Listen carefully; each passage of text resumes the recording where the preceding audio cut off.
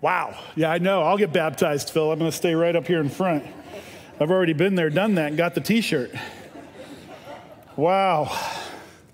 What a morning.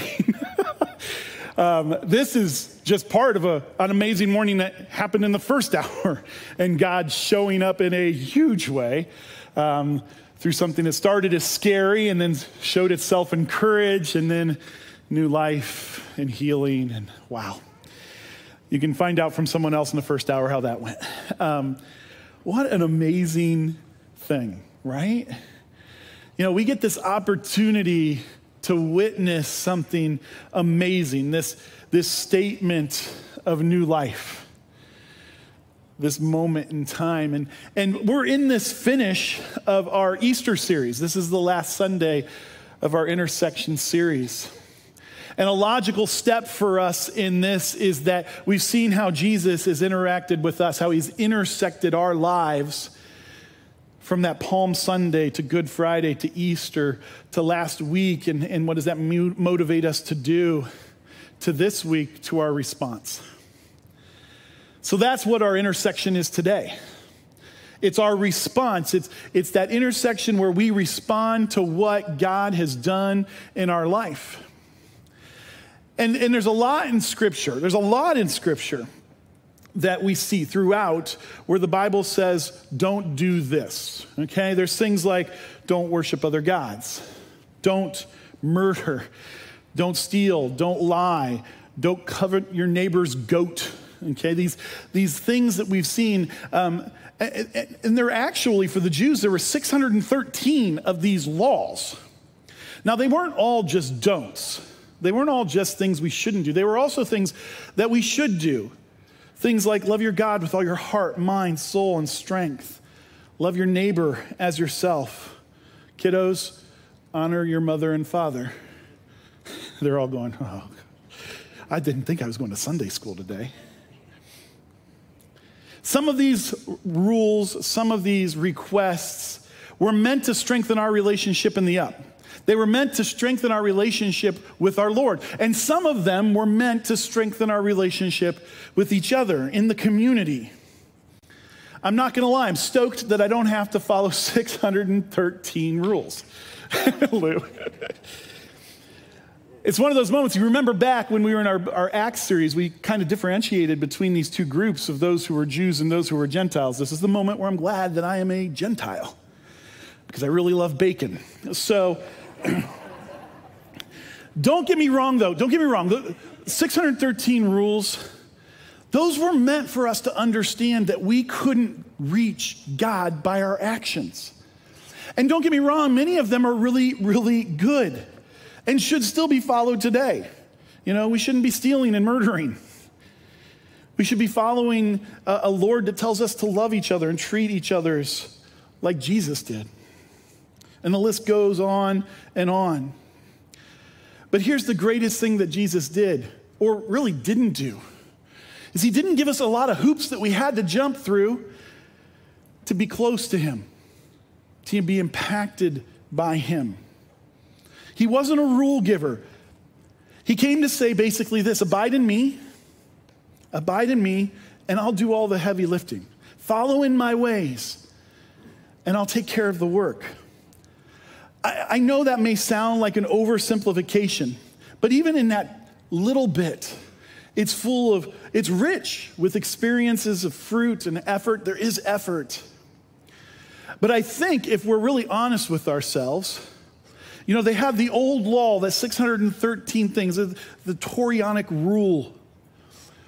Jesus comes and gives us this new covenant, the things you're seeing in the water.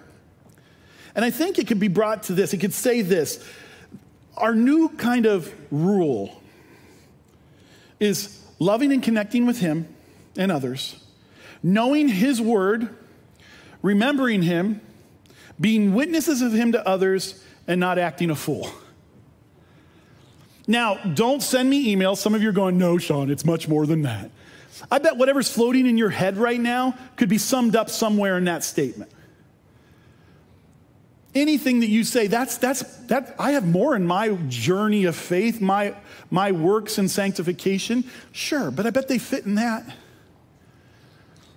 that's about the only hoop that Jesus calls us through. But then Jesus does this thing.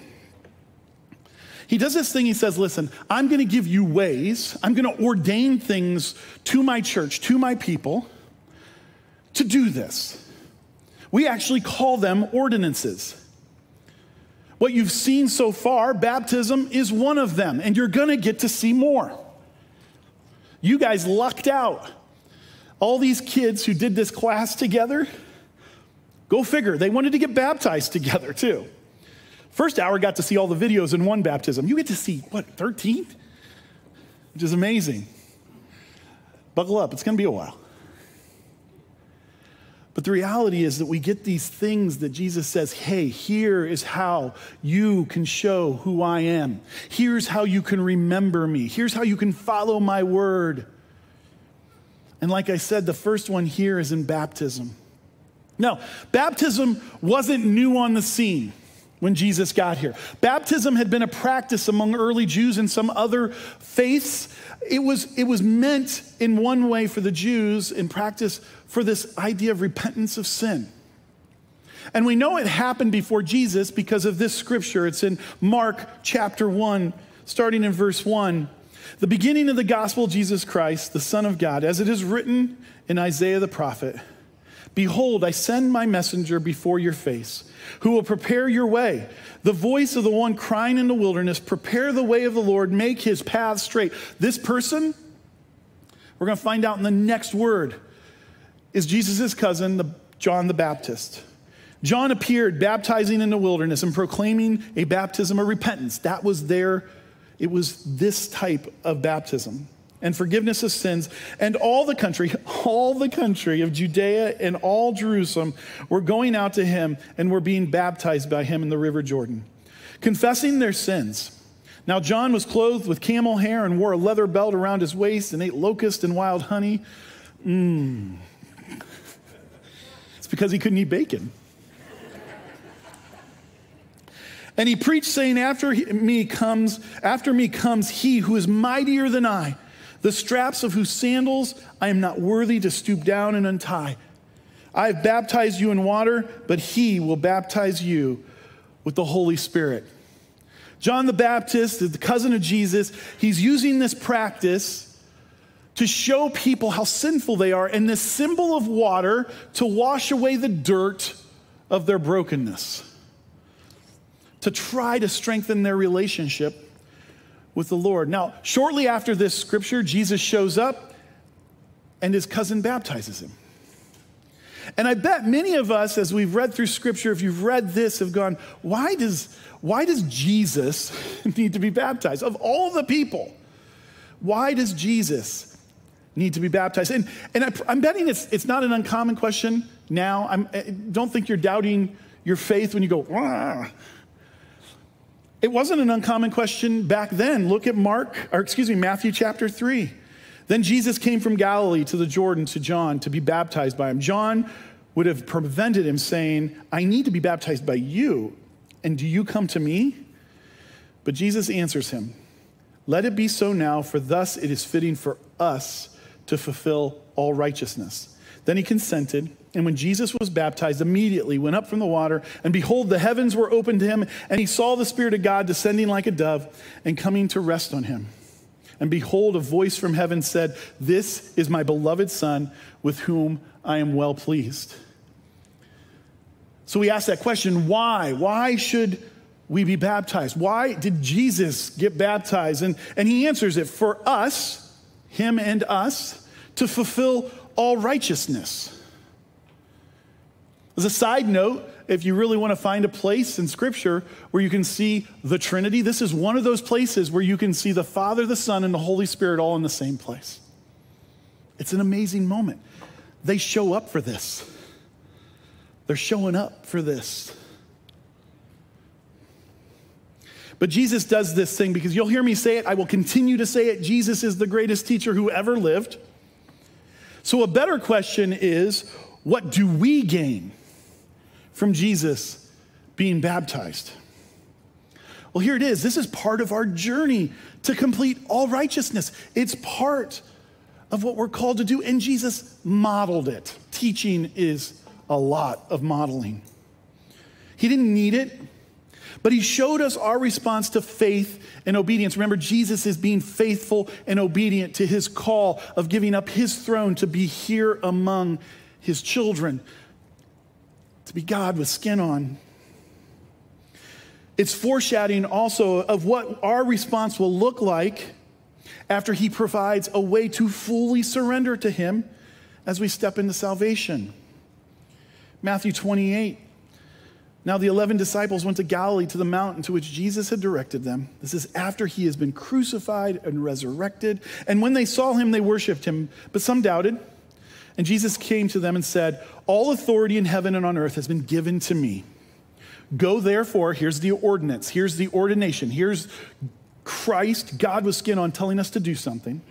Go therefore and make disciples of all nations, baptizing them in the name of the Father, the Son, and the Holy Spirit, teaching them to observe all that I've commanded you.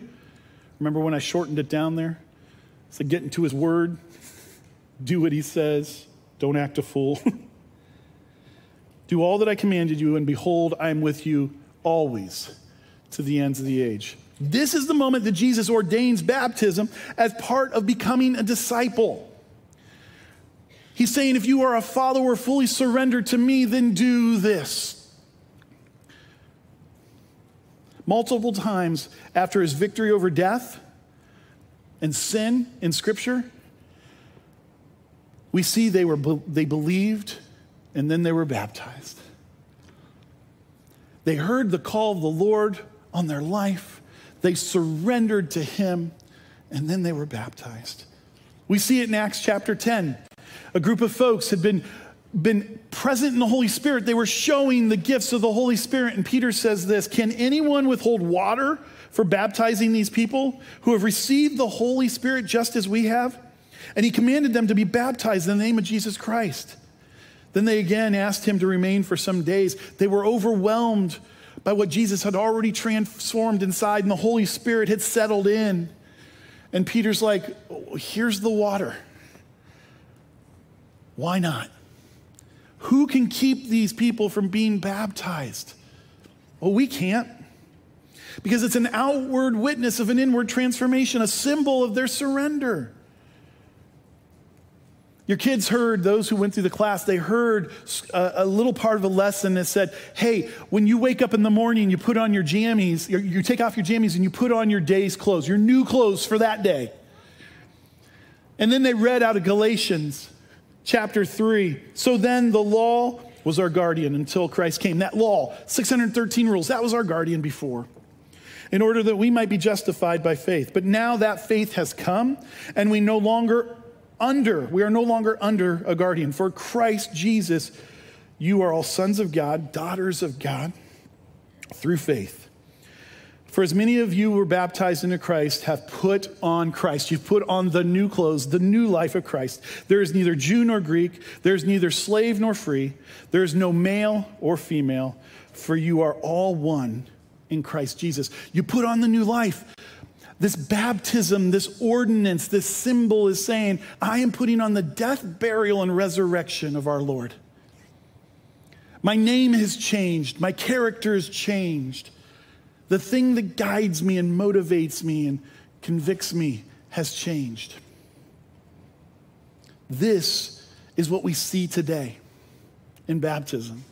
This is what 11 kids have committed to. A youth in the first hour, 2 adults also in this hour. This is what they have said. I am no longer mine. I'm fully surrendered to the Lord.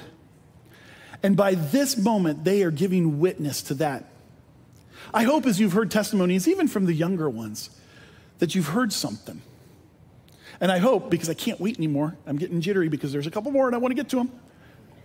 I hope in these next few testimonies, you're going to hear something that strikes at your heart. What you have witnessed today, I hope as you're sitting there, if you had seen the first hour, you would have seen it too. If there's anything holding you back right now, give it up. Give it up. Give it up to him. You saw kid after kid. You saw 2 adults. It's not easy coming up here. If you have a fear or something, lay it at the foot of the cross. If you haven't done this yet, but you have surrendered your life to the Lord, what's holding you back? Come talk to us. We'd love to have that conversation. This new life, this new set of clothes, like your kids heard in their lesson, it takes care of everything. There's no more fear. There's only victory. And this is one of those things that Jesus called us to do. Like I said, not a lot of hoops, but Jesus called us after that commitment of surrender to come to him in baptism. So I'm going to encourage you in that. If you've thought about it and you want to ask questions, come talk to us. This is one of the things that he ordained. And because it's the first Sunday, you get 2 messages. One on baptism, and the other ordinance that we see Jesus tell us to do is that of communion. Sometimes it's called the Lord's Supper.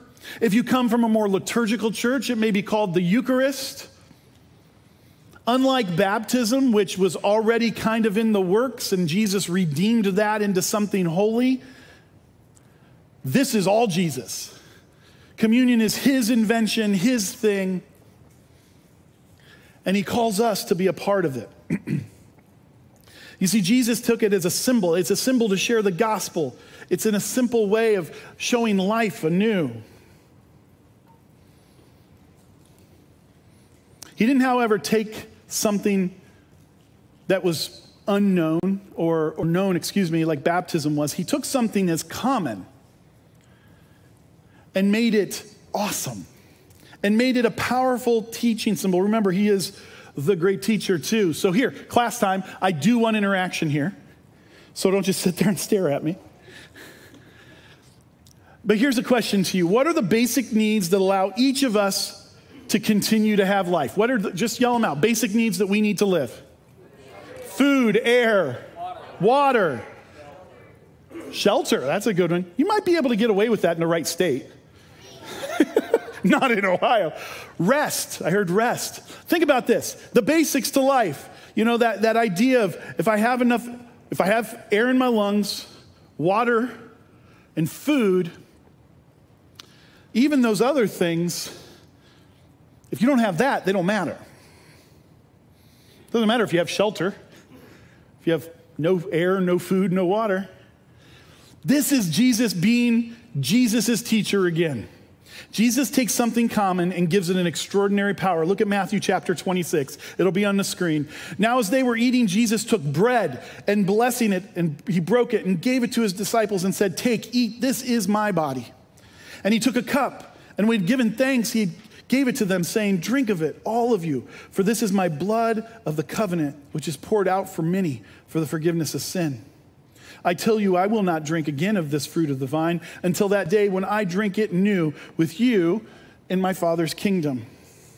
Now, mind you, the Jews had this time. We just saw it in Easter. It's called Passover.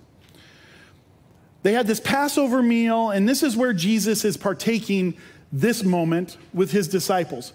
The Passover meal was not uncommon to Jews. It was very holy.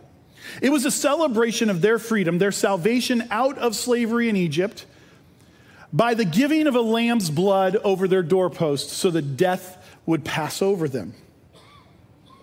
It was not lost on the Jews around that table that Jesus was now saying he was that lamb. They might have gasped a little. The Passover meal wasn't common to them, but for us, food and drink is pretty common. And Jesus now takes this symbol and attaches it basically to life itself. He says his body is broken. That's the bread. His blood is shed. That's the drink. This to bring forgiveness And not only to save them that night during that meal, but for us and into eternity. This moment is so important, it's shared in Matthew, Mark, and Luke. It was practiced in the early church following that. Look here in 1 Corinthians. Paul writes it this way. For I received from the Lord what I also delivered to you, that the Lord Jesus on the night when he was betrayed took bread, and when he had given thanks, he broke it and said, this is my body, which is for you. Do this in remembrance of me. In the same way also he took the cup after supper, saying, this cup is the new covenant in my blood.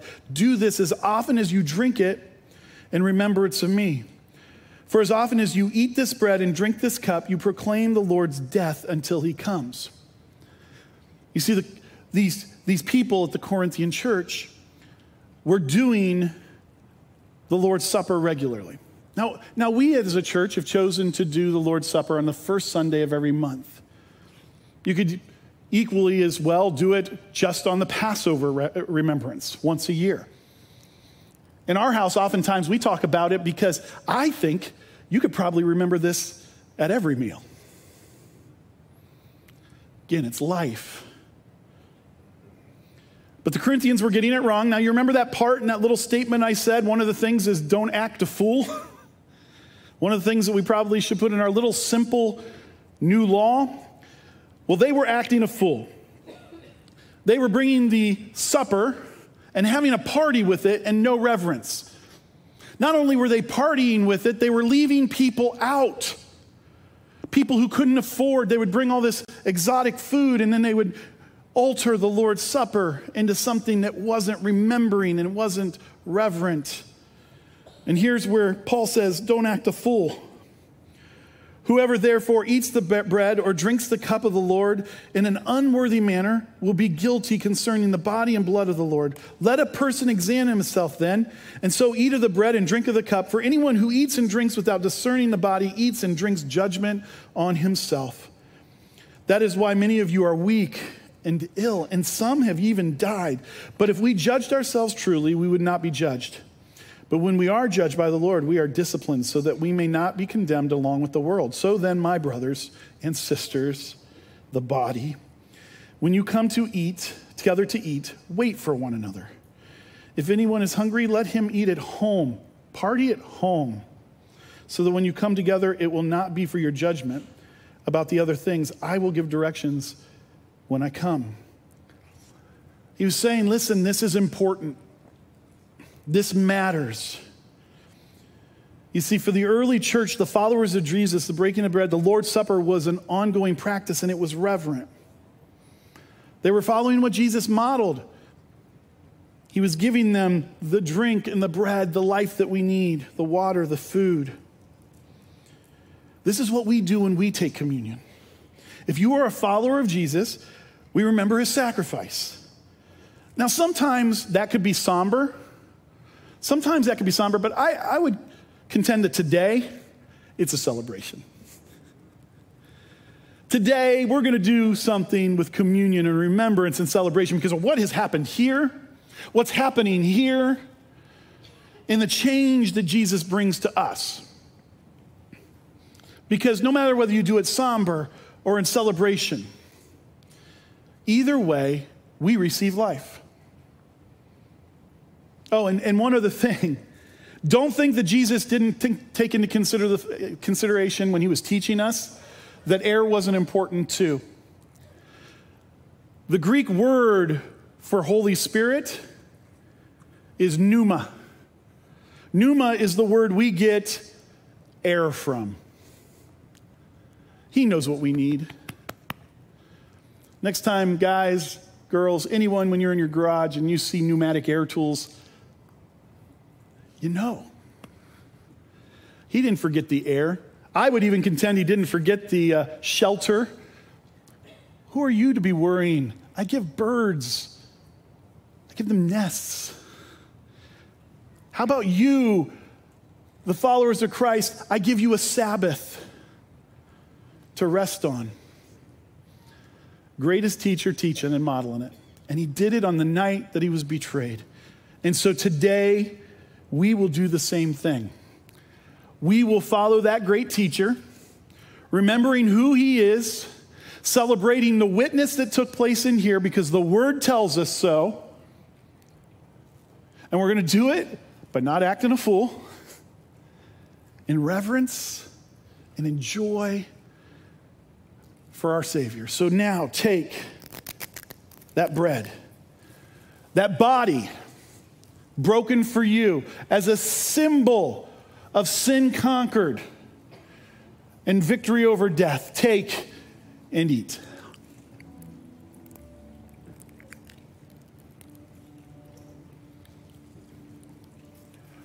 And also take the cup. His blood shed for you, for the forgiveness of sin. This is the true baptism. The blood, red, washes us, white as snow. Take and drink, celebrating the life that he gives you. Father God, we give you thanks. We exalt you today as the power that brought transformation to the folks who are in baptism. We celebrate your sacrifice, giving up your throne to be here, only to be crucified for our sins, but yet you brought victory and you conquered death. You conquered sin. And you allow us a path to your kingdom, to be in your presence, to be in holy communion for eternity, giving you worship. Allow us today to remember that as we move forward into our week, into our families, into our jobs, school, with our peers. Maybe every time we sit and eat and drink, we remember that you bring us what we need for life.